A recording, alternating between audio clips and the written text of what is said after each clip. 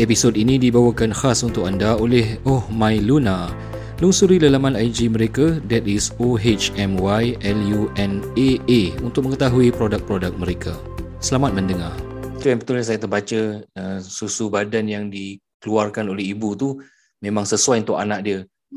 So kalau macam anak pertama, dia depends lah, maknanya dia punya milk supply ke production? Supply dia punya milk supply dia keluar depends on the condition of the baby. So dia macam jadi antibody untuk baby tu. So baby tu kalau macam tengah demam ke, dia need something nutrition, that milk tu memang customized untuk that baby.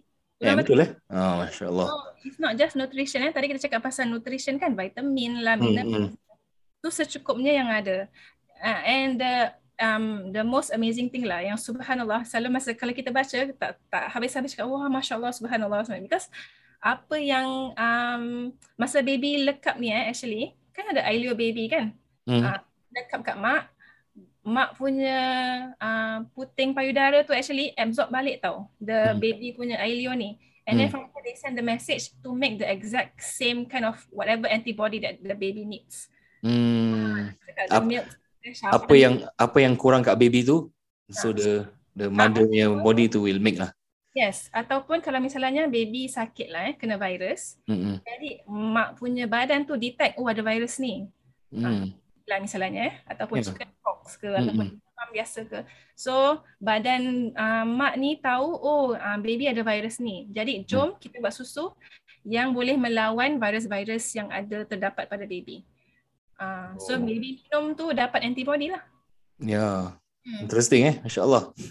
Kalau tak sakit pun, sakit dia kurang lah, tak teruk sangat, insya-Allah. Ataupun kalau masih baby sakit pun at least bioavailable, dapat juga khasiat-khasiat ataupun nutrients daripada susu tu sendiri.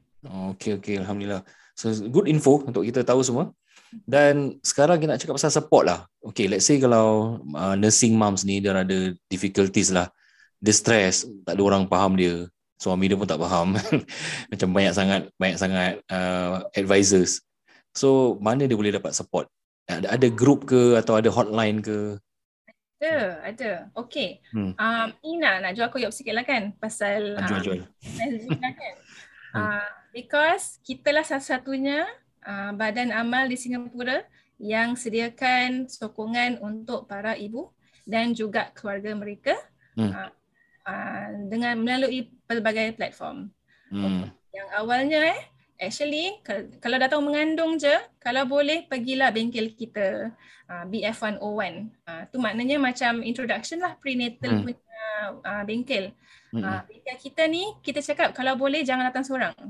Datang dengan kalau boleh dengan suami ataupun dengan mak yang tinggal serumah yang boleh tolong awak semasa kalau awak ada baby nanti dan menyusukan. I see. When is the nearest date? Nearest date selalu end of saya pun dah tak ingat sekarang. Lepas raya lah. Tak, actually it's monthly Ustaz. Setiap bulan. Bagus. Setiap bulan. Jadi yang datang ni kadang-kadang datang dengan suami, ada datang dengan mak. So alhamdulillah bagus lah. This is your first support. Because nanti kalau kita sendiri dalam kesusahan, nanti orang semua tak akan, orang tu sendiri yang sokong kita kat rumah, tahu apa yang kita perlukan. Pasal dia sendiri dah faham, dah pergi sama bengkel kan. Okay, dia punya teacher cakap jangan beli formula tin dulu pasal jadi tak panik. You know, that kind of thing. Ataupun okay, kalau sakit kena buat ni. Ataupun kalau susunya banyak sangat kena buat ni. So you know what to do. Kan? Tak panik. Because awalnya kan macam Ustaz sendiri cakap kan, anak-anak pertama panik.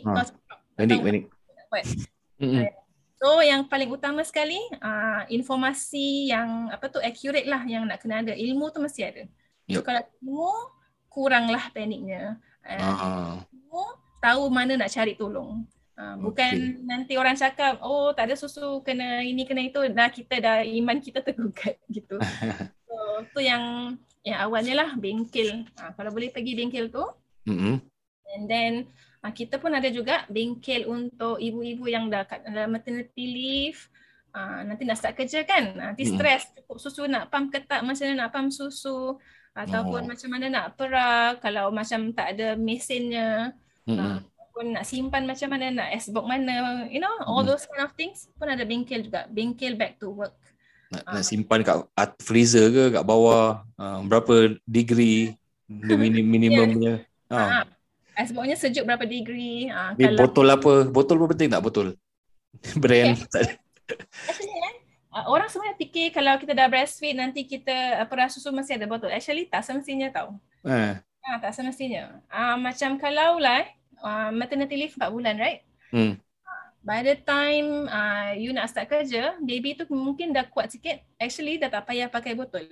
Kita boleh pakai baby cup dengan ada straw. Boleh ajarin dia. Tak payah nak pakai botol. As early as how many years old? How many months? Umur dia. Kalau selalu maternity performance, cubalah tengok macam mana. Tengok, cuba. Okay. Ataupun ada orang nanti macam baby tak nak botol, okay, that's fine. Botol bukan the everything that you should go to. Ada orang bagi cawan je, just sikit. Ada orang pakai sudu, ada orang pakai the cup with the straw. So many ways. You don't have to buy a bottle with a teat. So this is part of marketing lah. You don't need things. Betul. So macam gitulah.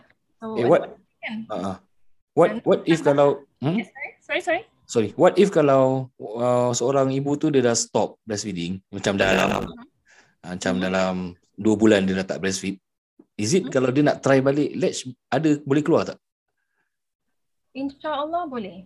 But then how much supply? Saya kurang pastilah. Tu nak kena jumpa not even saya as a volunteer counsellor. Pasal that's not my skill level already. Okay. Actually go to a lactation consultant yang berakreditasi. We call it the IBCLC lah. They can help you better. Macam tolong with more support.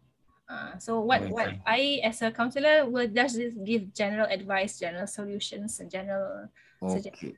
Okay, insyaAllah. So kita pun dah nak habislah this episode.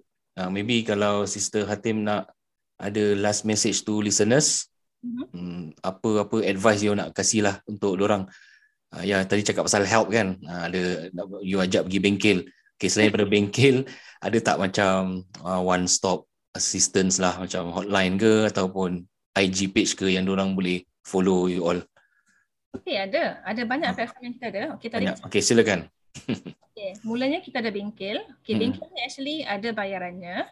Cuma kalau you have a trust card, you can actually go secara percuma. Boleh pergi. So masa nak sign up tu dekat kita punya website, saya trust card holder, boleh tak saya dapat for free? So you ask whether you fit in the requirements or not. Go to the workshops lah, every month ada. Secondly is the hotline. Kita ada free hotline. Juga ada free WhatsApp counselling. Nombor dia 63393558. This one is also free. Siapa-siapa boleh call. Kita macam-macam orang dah call kita. The mother herself, ibu. Kadang-kadang okay tanya sikit dia. Habis kadang-kadang callnya berjam juga pasal dia nangis. Kita ceritalah kan. Dia cakap tak ada orang nak tolong aku, blah blah blah. So kita dengarkan and then kita try to help them lah overcome the situation. And then sometimes yang ada pun call suami, datuk, nenek, macam-macam orang telefon on behalf of the mother. So we can see adalah sokongan daripada keluarga mereka. Alhamdulillah. Yang datuk suami tu semua call memang ask on behalf lah. Asking on behalf lah. Yes, saya. Diorang pun tak tahu nak buat apa. Nanti dengar belakang isterinya tengah nangis, nanti suami dia tanya nak buat apa. Isteri nangis? Ya Allah, stres Sian lah. So ada hotline kita lah for free, WhatsApp for free. Kita juga ada Facebook group. Group ni untuk breastfeeding support. This one hanya untuk ibu-ibu sahaja. They ask questions lah, macam-macam personal questions. Itu pun for free. Siapa-siapa nak pergi, sila ke our Facebook group. You just Google up ataupun search for BMSG ataupun Breastfeeding Mother Support Group Singapore. Nanti you can find the link. Fantastic. Okay, Alhamdulillah. Thank you for everything, whatever you have shared earlier.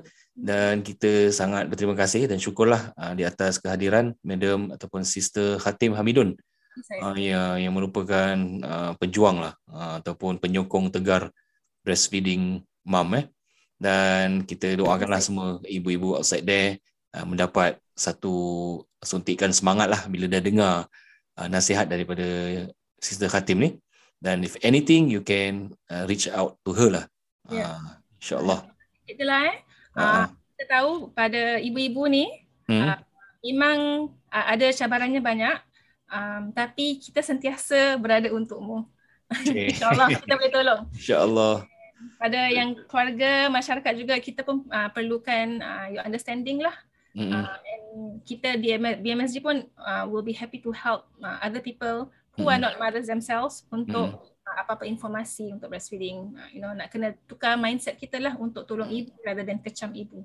Ya, satu lagi is permudahkan urusan ibu tu lah. Yang go the journey, yang go through is the mother, the isteri. Yang lain tu kasih pendapat tu makin bertambah pening orang tu. So let her choose. Let her choose. Dia buat the research due diligence. Kalau dia punya choice-nya apa yang dia nak, maka kasih sokongan lah. That is my take lah. I believe that will work insyaAllah. Kita kasih apa yang dia nak. Kalau dia rasa dia memang nak teruskan breastfeeding 2 tahun, okay, cuba kita try to create the ecosystem, the environment yang boleh helpful lah untuk si isteri tu. Dan kalau boleh kita macam protect dia daripada apa-apa saja orang-orang nak nasihatkan benda-benda yang tak baik. So I think the best selain daripada reach out tu macam this advocacy kan, the first responder is of course ni lah, family member. Itu yang kita nak untuk kuatkan. Okay, itu sahaja. Terima kasih. Ada apa-apa lagi? Terima kasih Ustaz. Sama. Sudi untuk saya lagi. Dan untuk para pendengar di luar, you know where to find us. Hopefully kita boleh kembali ke landscape ataupun masyarakat yang mesra penyusuan ibu lah, insyaAllah. InsyaAllah. Terima kasih kerana mendengar kedua-dua episod pada kali ini mengenai breastfeeding. Kalau ada apa-apa maklum balas dan juga saranan atau soalan-soalan, bolehlah kontak saya dan keep in touch with me dengan hantarkan email ke thekahwinpodcast@gmail.com. Baiklah, terima kasih. Take care everyone. Assalamualaikum warahmatullahi wabarakatuh.